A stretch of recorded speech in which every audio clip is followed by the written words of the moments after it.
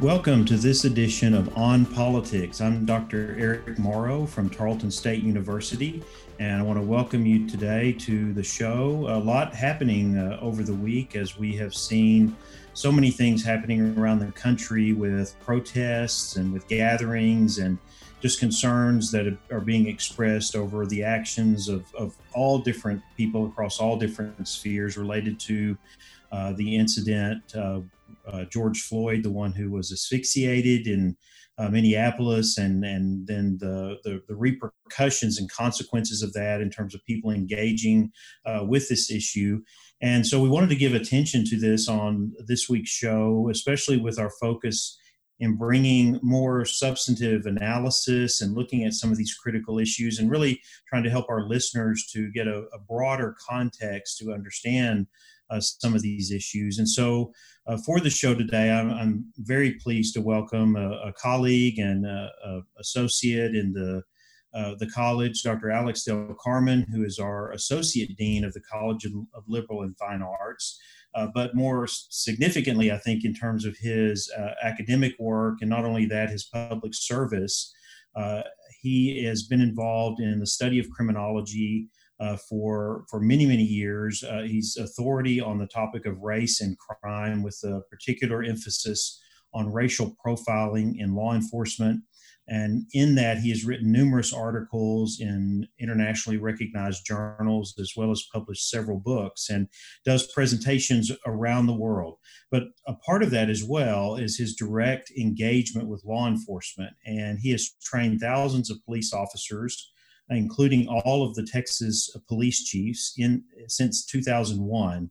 And so his engagement with law enforcement at that level and looking at some of the challenges of this is just makes him one of the leading experts in the nation, if not the world, in kind of understanding some of these dynamics. So it's a privilege for us. He does interviews on CNN, Fox News, Telemundo, Univision, and NBC. And so I'm not sure if we have raised that a level now that you're on KTRL 90.5 FM from Tarleton State and Stephenville, Texas, but we're keeping good company there in that we have you on today. So thank you, Alex, for joining us. Thank you for having me. So really, for me, and we've discussed some of this leading up to the show and looking at all of these what's going on, the protests, the interactions with law enforcement, and we see so much attention is given to the violence, some of the protests that lead to really negative engagements with law enforcement or conflict, and of course we see a lot of these protests and things that are going on, and it seems like there's been some calming here in the last few days, but we see a lot of interaction here on multiple levels. And in terms of your experience in reflecting on this and seeing what's happening, I don't know how you can explain some of this. Is there an urban-rural aspect of it? Is it we have certain centers of population and maybe history of law enforcement that when these issues do come up, like we've seen in Ferguson, we've seen it in Baltimore, now we see it in Minneapolis, where it's just the conditions are there to for something like this to happen, and not just the actions of an individual. I mean, I know we see that and that's going to happen. It's the after effect. And so I didn't know, in your analysis and reflection on that, how do you look at the nation as a whole and kind of interpret or understand these kinds of things that flare up from time to time? Yeah, so that's a great question, right? So if you look at the population and the number of police officers and police agencies across the United States, the FBI estimates that there are 1 million police officers in the streets of the United States today. And according to the FBI, there are close to 30,000 police agencies across the U.S. Most of them are in very rural, distant communities, right? So even in the state of Texas, 80% of agencies are not, the Fort Worths or the Dallases of the state. And so by virtue of that, what you tend to see is that agencies such as, the size of Houston, Dallas, Fort Worth, they have so many police officers and so many interactions with the public on a given day that there is a greater likelihood, just by virtue of frequency, population density, and whatnot, that some of these incidents may actually emerge, right? So in this particular case, you have a case in Minneapolis, and you've got, thousands upon thousands of people, large communities where minorities reside, that are, many of them are poverty stricken.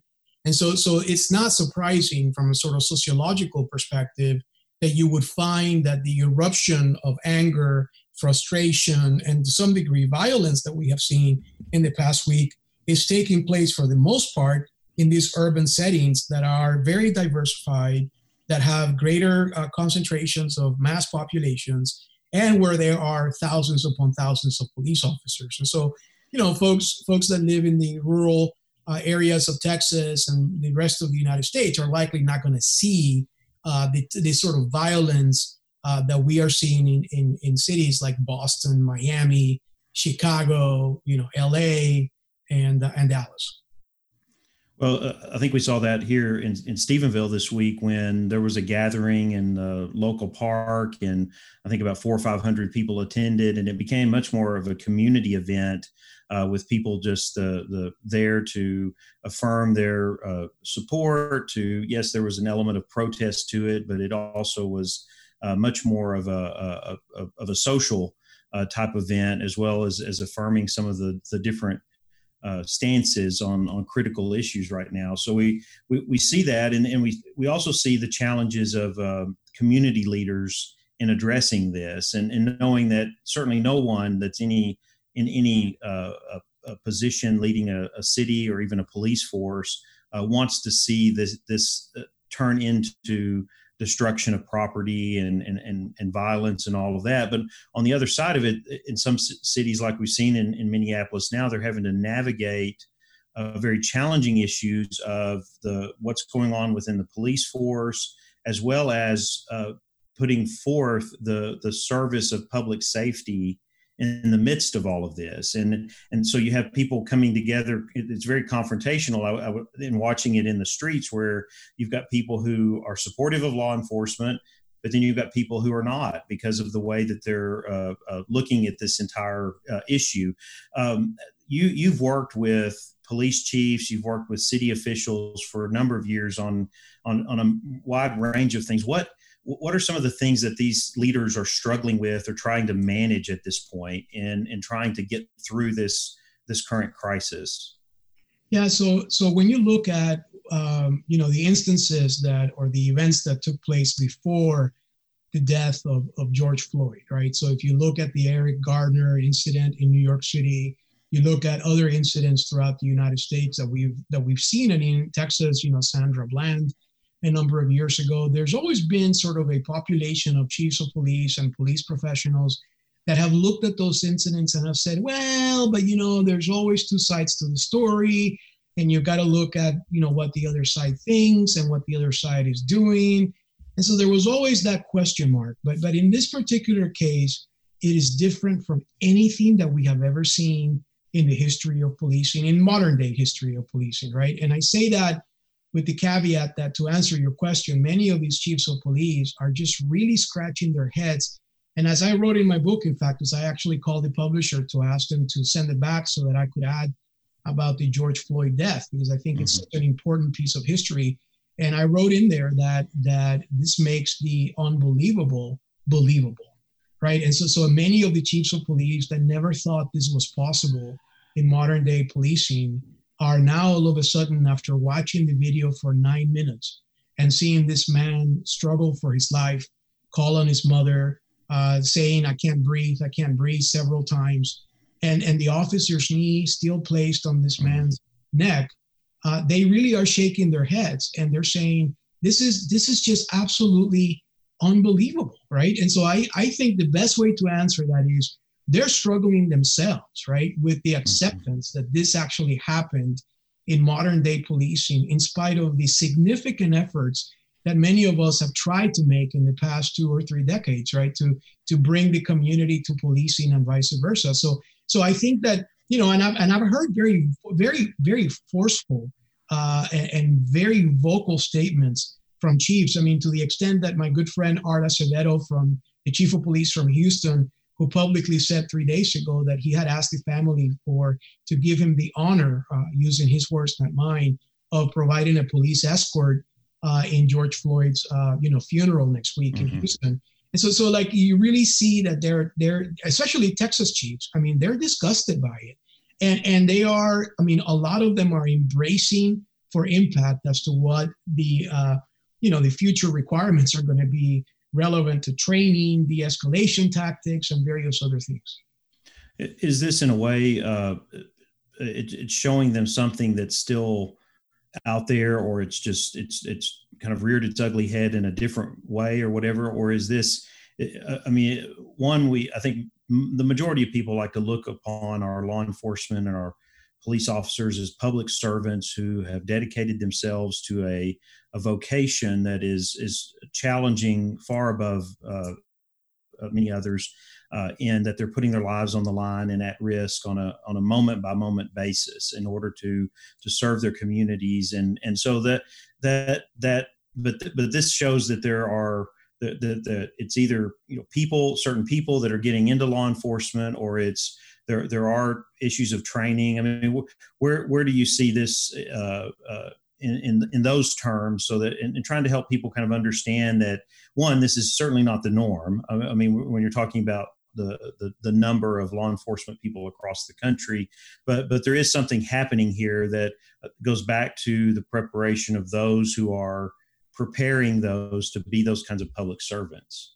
Yeah, that's exactly right. So I've always said, and I've trained, Eric, police officers for 22 years now. And if you go back and you ask the state, as I did recently, for the number, I've trained, I think, something close to 15,000 police officers and every chief of police, like you said. So I can tell you, I've seen the good, the bad, and the ugly. And I often say to people, 99.9% of police officers are decent, honest, hardworking people that get up every morning to sacrifice a lot of themselves and sometimes their own life in order to protect others. I mean, I've lost 2 police officers in the line of duty that have been former students of mine. And it's a very difficult thing. If you've never lost a friend or a colleague in law enforcement, it's very, very hard. There's not a day that passes that I don't say a prayer for them and for those that are alive, protecting our lives. But unfortunately, I think in the past 20 years or so, we have been slowly relaxing many of those entry requirements that we had in place, right? And so now, for instance, especially after the Ferguson incident, where many people just turned against police, social media did a great job of sort of, projecting that police officers were all racist and they were all evil people. And that had an effect, right, on the profession, in the sense that now there are less applicants. I mean, we saw that in our students that, came to the university that were seeking a law enforcement career. Many of them said, you know what, I'm going to go join the feds instead of joining local law enforcement because I don't want to be faced with those realities. And so I think law enforcement, in an effort to counter that and really panicking about seeing all these baby boomers retiring and many folks that have given 30 years to law enforcement retire, they basically started relaxing those standards. And I always say, look, at the end of the day, I've taught at police academies. I taught at the Arlington Police Academy for many years. I led the reform in New Orleans and the police academy there. And I can tell you, police academies, they only teach you so much. But if you bring somebody that has a heart that is not in the right place and someone that has biases that are not correctable, you're going to have those issues pop up. And sadly, that's what happened in this case. So I always say that anytime you see an incident like the one we saw last week in Minneapolis, it is really the culprit behind this is that this person should have never been a police officer in the first place. You've worked with city leaders. You've worked with state and federal officials as well. You've also been involved in, especially not just as a scholar, but engaged with reform efforts and looking at how police departments engage with these kinds of issues. How does that process work? I think a lot of our listeners may not be familiar with both the efforts that happen on the local and the federal level to look at what kind of structural or institutional or oversight changes need to happen. And I know some of it, like you said, it goes back to the selection of people, it goes back to the training, but also we've seen, like in Ferguson, where the federal government steps in to address some of the local issues, that oversight is kind of critical in trying to hit the reset button and move forward. Explain kind of how that process works and what might happen, say, in Minneapolis, or has happened in other cities where there's the need for outside authority to come in and say, okay, we've got to address some critical issues. Yeah. So this dates back to President Clinton.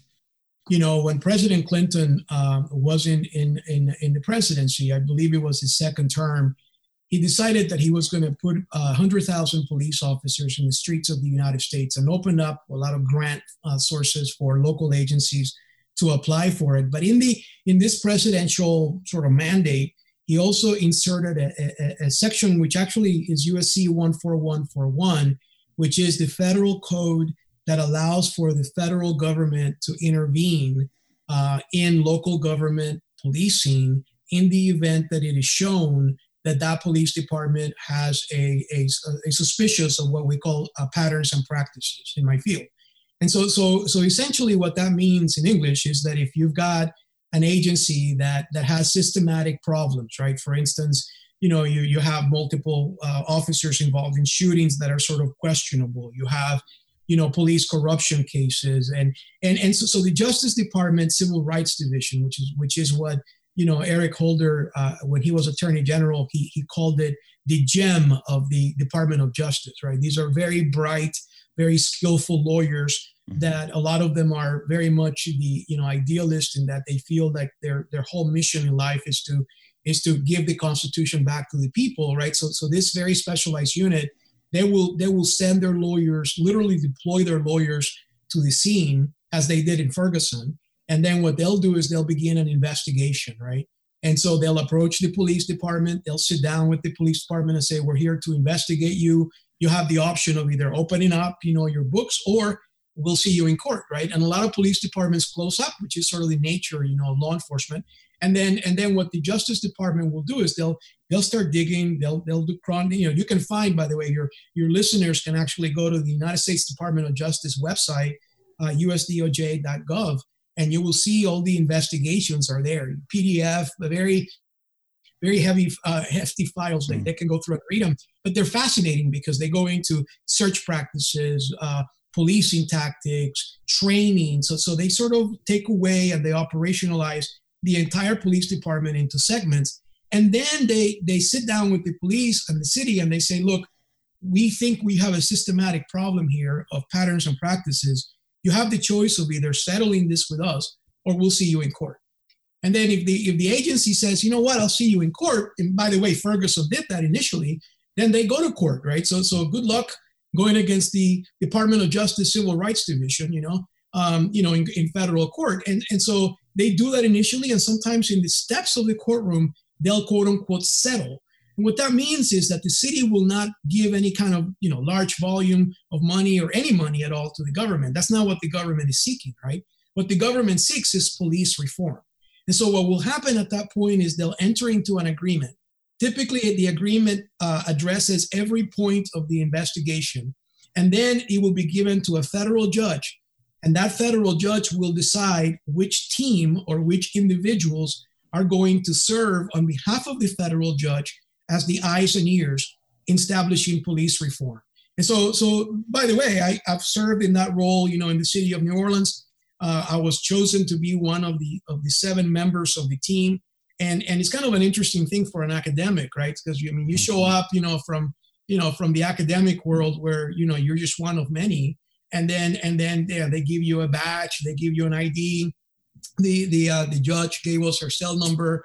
And they basically, you would walk in a place and immediately upon showing up, everyone was kind of tense because you work directly for the judge. You're pretty much deputized to be the eyes and ears of the federal court. And so one of the things that the judge said was, if anything happens to any of these individuals, it's almost as if you were going up against a federal agent, anywhere else. So we have federal jurisdiction.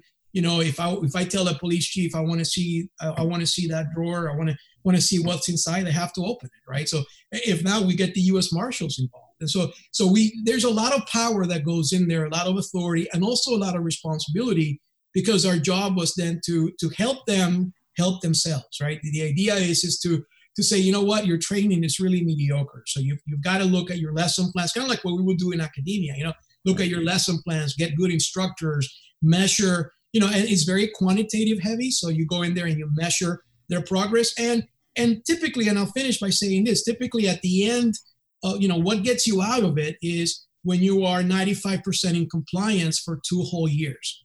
And so like, for instance, just to give you an idea, in Seattle, just about 5 weeks ago, they're finally getting out of their consent decree, which has lasted years. And so the judge over there finally was given the okay by the Justice Department, by the federal monitors, and the city, of course, agreed that they have achieved over 95% compliance. Very good. Well, it's an interesting process, and it's I've through the work that you've done and the conferences that you've held, I've learned even more about this in terms of the impact on policies at the local level in terms of policing. I think a question here is, this happened, as you said, during the Clinton administration, or started in that direction. Do we see anything, and has there any? We have Baltimore, Ferguson, you mentioned New York as well. We've seen these kinds of incidents coming out of this. Do you see anything at the national, at the federal level, in terms of policy direction in the current process and the way it works, or how does situations when they come up like this kind of impact that going forward? Yeah, so obviously the Justice Department in the Civil Rights Division is made up of career lawyers that are not political, right? These are people that work full-time, for 20, 30 years, and then they retire. But there's a political component to it, which is the Attorney General, obviously, of the United States is chosen by the president and whatnot. What we saw in the last consent decree under the previous President Obama took place in Baltimore, right? But it was interesting because it actually, they came into the consent decree right at the time that President Trump assumed office. But President Trump has been very vocal about the fact that he's not a supporter of these consent decrees. And when Sessions was the Attorney General, the same day that he left office, that he was fired by the president, he left a very scathing memo that essentially says these consent decrees don't work. I don't like them and all that. It's just a memo, but it does have some political significance. So what happened in Illinois is kind of interesting, because the Chicago Police Department was about to go into a consent decree, but the Justice Department, listen carefully here, the Justice Department opposed it, right? So it's like the first time in recent history that the DOJ said, no, we don't think you should enter into it. But who actually sued the Chicago Police Department was the Attorney General from the state of Illinois. And so what's fascinating about this is that they're currently under a consent decree, but that a federal judge oversees. They have a monitoring team in Chicago, but it is all essentially done with the ACLU and the state of Illinois Attorney General's office that oversees it. So the DOJ opposed it. The judge noted it for the record, and they still did the consent decree as planned. So what I see in Minneapolis, for instance, kind of interesting you asked that, because earlier today, about 2 hours ago, the local station in Minneapolis called me and they interviewed me, and they sounded really, really angry and desperate at the fact that the DOJ was probably not going to allow them to go into a consent decree over there.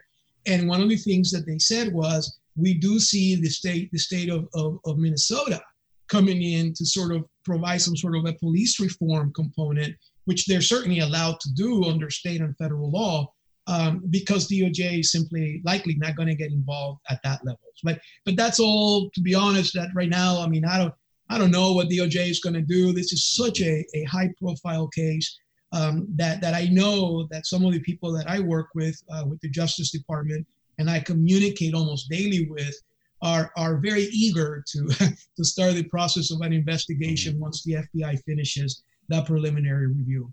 So I see that happening in Minnesota.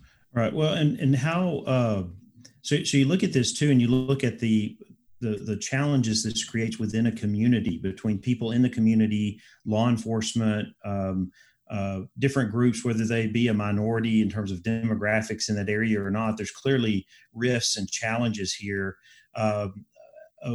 One question would be, it would seem to me that the consent decrees help to create an inclusive process, or at least I would hope that would be the case, where community leaders can come in and be involved in working toward a solution, which really is, it seems to be in line with our values of a democratic society, where we're trying to find consensus around the way we govern ourselves. But then, are there other options? I mean, it really seems like there needs to be healing, there needs to be reconciliation in these situations. What else would be an option in doing that, in terms of police reform or addressing the issues that lead to an incident like this? Whether widespread reform is needed, or if it's just some institutional adjustments, or what it may be. I mean, most average person on the street doesn't understand the complexity of administrating law enforcement, of policing. It's so complex. It's so regulated. It's so much dependent on training and recording and just being able to affirm the critical role that law enforcement has. So I'm kind of wondering that, because if the DOJ kind of backs away from that, or states lead that, and maybe that's caught in that mix of this should be a responsibility more of the states than the federal government. I don't know, but it just seems like that this is very critical in trying to find a way forward that brings a community back together to deal with issues that can be very, very divisive. Right. And I think, you bring up a great point in your question, right? So you've got the Chicago model, as we call it, which is the attorney general sort of getting involved. But then, you also have the Fort Worth model, right? So as you know, in Fort Worth, last year we lost Tatiana, and this was that was certainly a shooting that should have never taken place. And so the city council came together, and basically the city manager called me and said, hey, can you help us put together a team of experts that can help us review some of the patterns and practices of the police department. And although I'm not at liberty to talk about what we're doing there, but I will tell you that in a few weeks from now, we're going to disclose, we're going to release our preliminary report. And we've been working with the former head of the Civil Rights Division for DOJ, Jonathan Smith, Emily Gunson, who was another DOJ lawyer until last year. So we're working with people that are high caliber, that they do this, as a matter of for years now, doing it on behalf of the government. So it's an interesting model, right? That you have a local city that basically the city council comes together and says, we think we need our own review, but we're not going to, we really want experts from the outside to come in and look at it and tell us what's broken, what's wrong, and let's fix it, right? So I think that's kind of an interesting perspective. As far as I know, Eric, I think this is the first one of its kind in the United States. But I know that we've received a lot of interested people that have called us and said, hey, so when you're done over there, can you come look at our stuff over here, right? Because they see it as a proactive measure, as a liability reducer, because if you've got experts that you've called in to say, help me understand what's wrong and help me fix it, the likelihood of somebody that's going to turn around and say you're hiding stuff is probably nil to none, right? So I think that there is there's that model as well. So I think you have the federal government, you have the state government, and then you've got these sort of self-initiated local community based, let's get a team of experts to come in and review what we're doing model. And maybe the answer is in all three of them, right? I will tell you, and I'm more of a state rights person than a sort of a federalist in that regard. But I will tell you that there are times and there are instances and circumstances in policing where federal intervention is absolutely crucial and needed. And I used to not think that way. If you would have interviewed me on that question, 7 years ago, I would have said, no way, there are no instances. But I really have seen the sort of progressive decayance of that sort of really, that inner culture of hiding, of institutional chaos, of corruption, that it does require for people that have no political economic or otherwise affiliation to the city, to government, locally, to come in and just basically say, I'm giving you a perspective that's very much objective, and it's not subject to the local pressures that they may find. Well, I think that's probably where the scholarship on this comes in and helps as well, because you look at other policy areas where some of the intervention at the federal level over time has been because of the lack of transparency and the inability of state and local governments to conform or follow the basic norms of law that are in the Constitution. We've had constitutional amendments that have addressed this. We've had have thousands of court cases. I mean, it's just so we are in an era where you see sometimes more latitude there in trying to find the solution. And when you have a model like what you're saying with Fort Worth, where you get outside expertise, and this would be, I guess, a question too that in your experience, but just seeing and training police officers, police chiefs, but seeing the level of professionalism, the level of skill and ability in terms of leadership. And I think that's a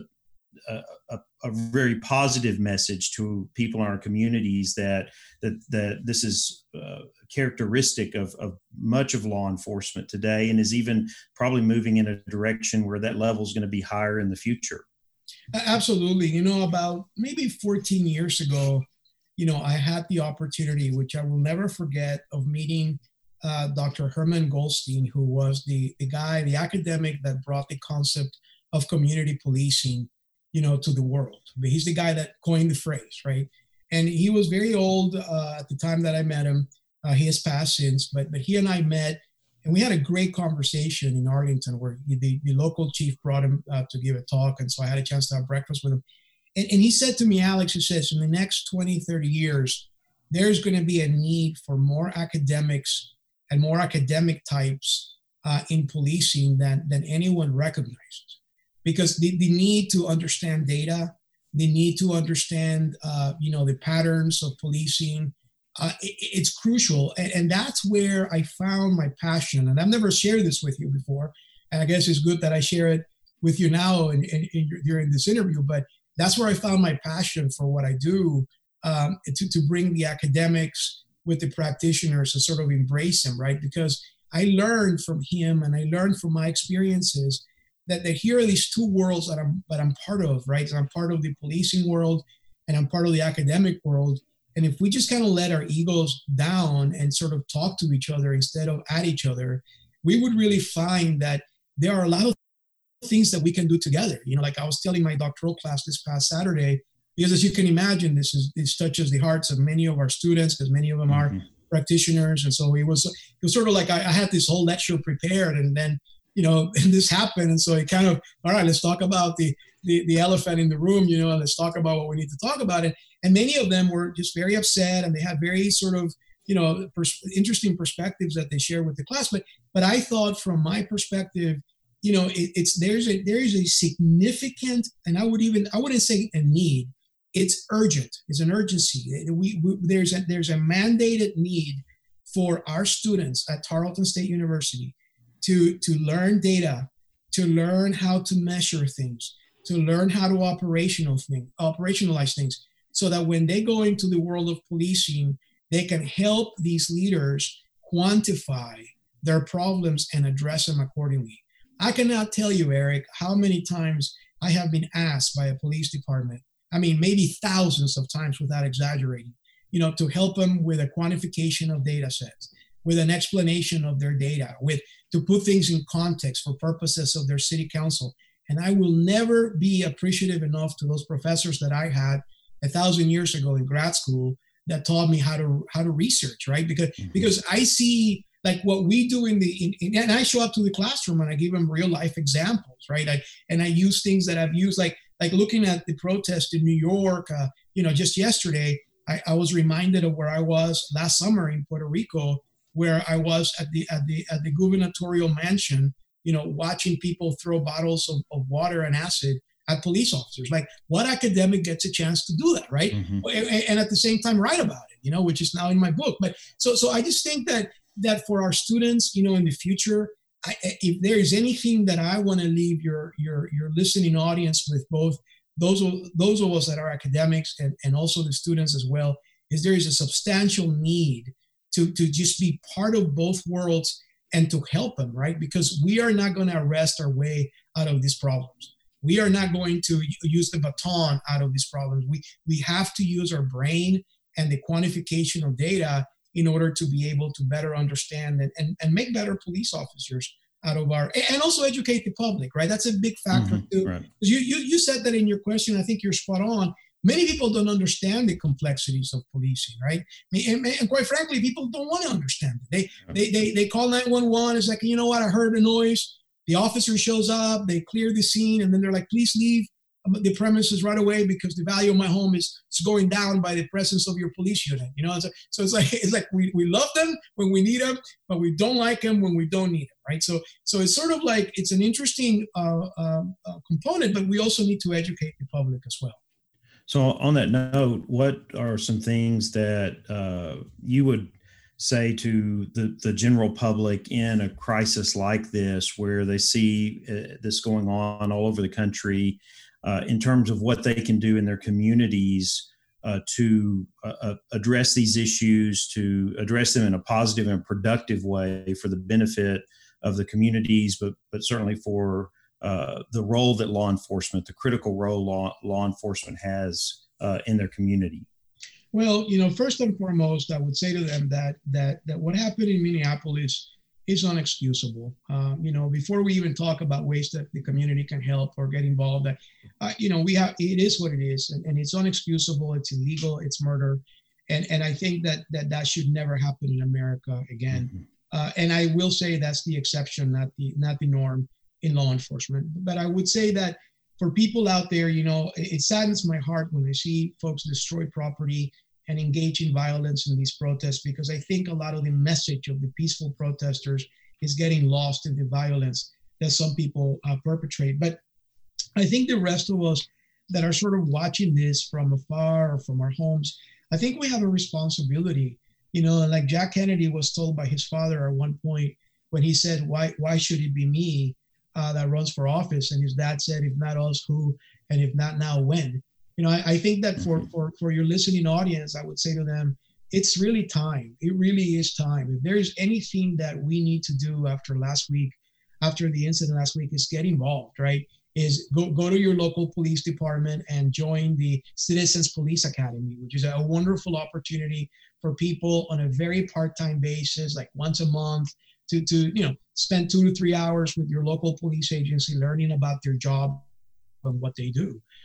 Support the understanding, the promotion of education in law enforcement as well. We have a great program at Tarleton in criminal justice that I think people need to know what we're doing there to educate that not only the future, but the current police officers as well. But more than anything is to be informed, to get involved, and to be engaged, right? Because it is the 80% of the community right now that is that silent majority that needs to be involved, right? Because we're letting some people sort of define the rest of us by their political actions, and that should not be the case. We should be fair about this. We should be honest about the dialogue, but we need to be engaged. We've got to get out, get off our couch, get off our ritual that we do every day, and simply get involved with your local police department. Try to understand it, be part of it. We have amazing people in our community, great educators, people that teach ethics, people that teach, and they can get involved in their local agencies by helping out.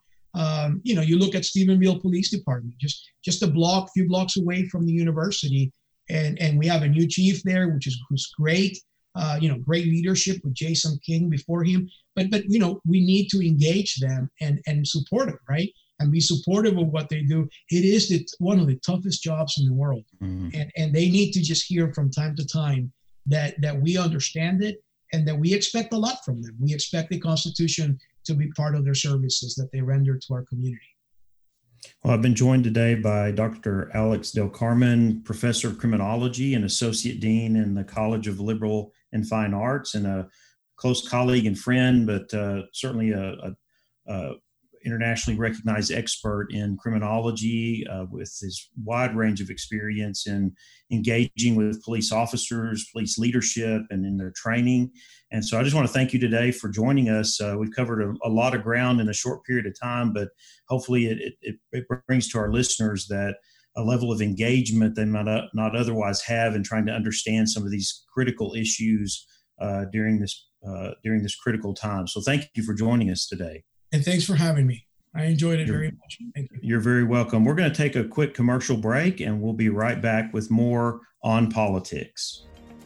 We are excited to announce that KTRL 90.5 FM is now streaming online. Tune in anytime to catch your favorite shows from Tarleton Public Radio.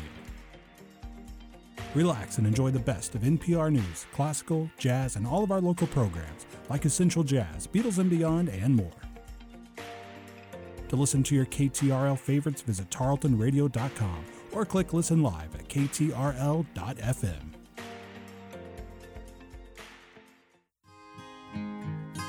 Hello, I'm Janice Horrock, and my radio home is KTRL 90.5 FM for news. From Feature Story News in London, I'm Ollie Barrett. Sports. Touchdown, Tarleton Texans! Jazz and classical music. Politics can be confusing, but On Politics with Eric Morrow has your back.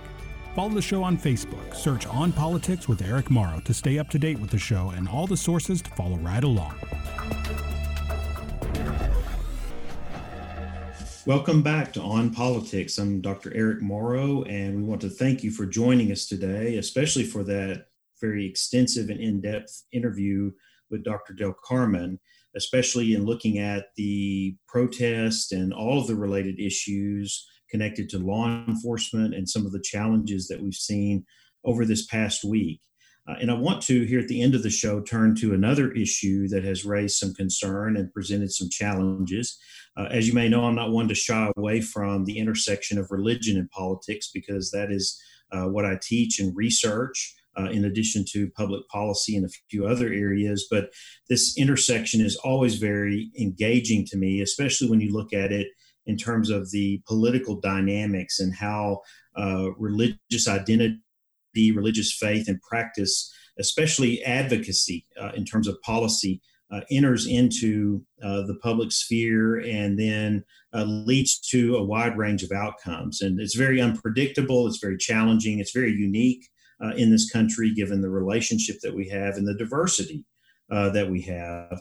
But many people have seen already and have seen and are in tune with the controversy that came when President Trump earlier in the week walked across from the White House to the St. John's Church there and hoisted a Bible for what appeared to be a photo op.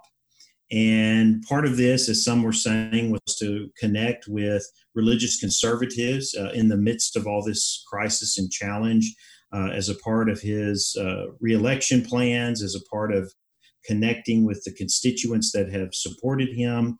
Others looked at it as in a positive way of saying, well, here in the midst of a crisis, the president is trying to affirm some of the principles that should be guiding us in that. That's a little difficult to surmise that because there wasn't much commentary that went with it. I mean, it was a matter of clearing the streets, making a way, the president going over and taking a photo op. And then others have been very, very negative about it. In fact, it did have an impact on a number of national religious leaders who were supposed to meet with President Trump this week. And because of that and the issues it raised among religious groups, that meeting was canceled. And so it was really a kind of a sign here of a tension between religious leaders and what happened with President Trump doing what he did, the photo op with the Bible. Now, I'm not here today, and I don't have enough time really to dig into this in terms of the facets of it, say from religious communities and perspectives of religious leaders. Really, I looked at this, and one of the things that's always very challenging at the intersection of religion and politics is how religion is used by politicians. And if you know on this show, I'm very adamant and very consistent in not necessarily judging those actions one way or another, but looking to understand them. Why do politicians, why do political leaders engage, and how do they engage with religion, whatever it may be, the way in which you engage with specific religions or religious symbols, and what is the purpose behind that? What is the motivation behind that? And I think this is a prime situation here to look at this in terms of what are the political motivations. It's very clear, and we can go back and look at this in terms of President Trump himself, and he's not someone that has practiced religion extensively. It's been very clear that his really knowledge of the Bible or of religious faith in general is limited. And so one of the challenges here is what is his motivation in doing this? What does it mean in terms of a statement to people of faith or religious communities, or what does this mean in terms of a political opportunity, using the moment in order to make connections with constituents? I tend to lean in that direction with this more than anything, just simply because of what I said first, in that President Trump has not shown to be an overtly religious person, and he's engaged with religion throughout his career, and especially in his time in running for public office and serving as president, more in terms of what it means for his presidency and what it means in terms of his constituents and the political outcomes that he's trying to achieve. I go back to the National Prayer Breakfasts. If you go back and you look these up online, these are breakfasts that bring religious leaders across the nation together to talk about critical issues. It's focused on prayer and the importance of that, not only in terms of religious faith, but in terms of what religious faith and religious identity brings to addressing these very challenging issues in our country and our society.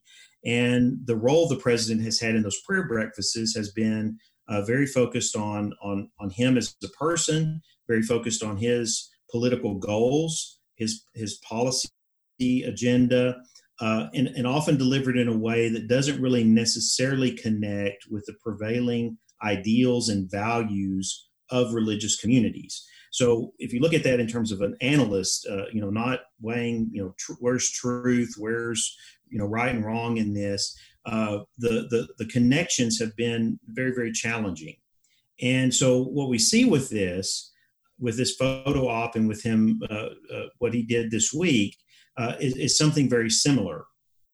In one way, he's seeing it as an opportunity to support people with strong religious identity, to connect on that level and in that way, not with a direct application of what, say, religious faith or identity would say about what crisis we're having right now. And this is where he received a lot of criticism for this. This is where religious leaders came out and said, well, there's no substance here.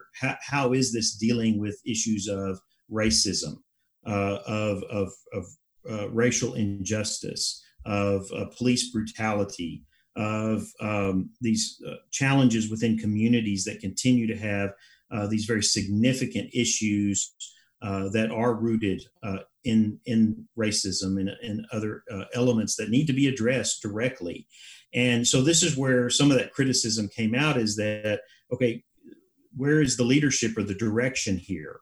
And I think this is one of the things that continues to plague the president and will leading up to the election. And it's not just in this area, it's in the midst of this crisis, but really when you move it into this intersection of religion and politics, it can become even more divisive. And it'll be interesting to see what the ongoing perspective is of those among very strong religious communities. I mean, early polls that have come out in the last few days show that he has been losing ground among religious conservatives, among evangelicals.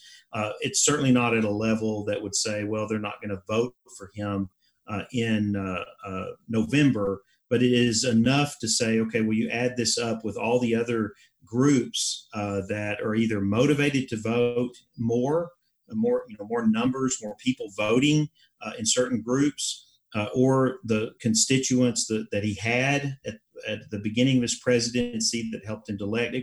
It could have a difference. But what the challenge is here, and this is where, if we're looking at this from the political dynamics, it's for his political strategist. And so this was being viewed as an opportunity to reconnect, and try to strengthen that connection with his religious base. But they really missed the mark with it, because for one thing, I should say, there wasn't that substance there. It was just what it was. It was a photo op. There was no engagement at a depth that said, okay, let's look at the elements, the values, the ideals of religious faith and identity, and how those speak to these current and critical issues. That's where the part that's missing that really needs to be there. I mean, and this is, again, something I've gone back to throughout all of his presidency, is that you surround yourself with people, because you're not an expert on most issues, but you surround yourself with people who can communicate, who understand the depth of these issues, and who really work in terms of your messaging so that it connects, not just in a symbolic act of doing something, but it has a substantive purpose and focus there that helps provide leadership when it's needed. And I think this was one of those opportunities. It could have been the same photo op, but it could have been the president delivering a very strong message, and instead the optics of it got in the way. The optics of evacuating priests from the church, of pushing out all the protesters forcefully in order for the president to do this. All of those things overshadowed any attempt at gain through this. And so the critical thing, I think, going forward, and we'll come back to this on some other issues in future episodes, is where is the strategy in this? Where is the political strategy to use this to its full effect, to connect with people when they are looking for leadership? So I want to thank you for joining us for the show today, right here on 90.5 KTRL FM. We are streaming online for the show each week at tarletonradio.com. We are also available on SoundCloud after the show to listen or download where you get your podcast. And I encourage you to join us each week here at 12 noon on Sundays for more On Politics.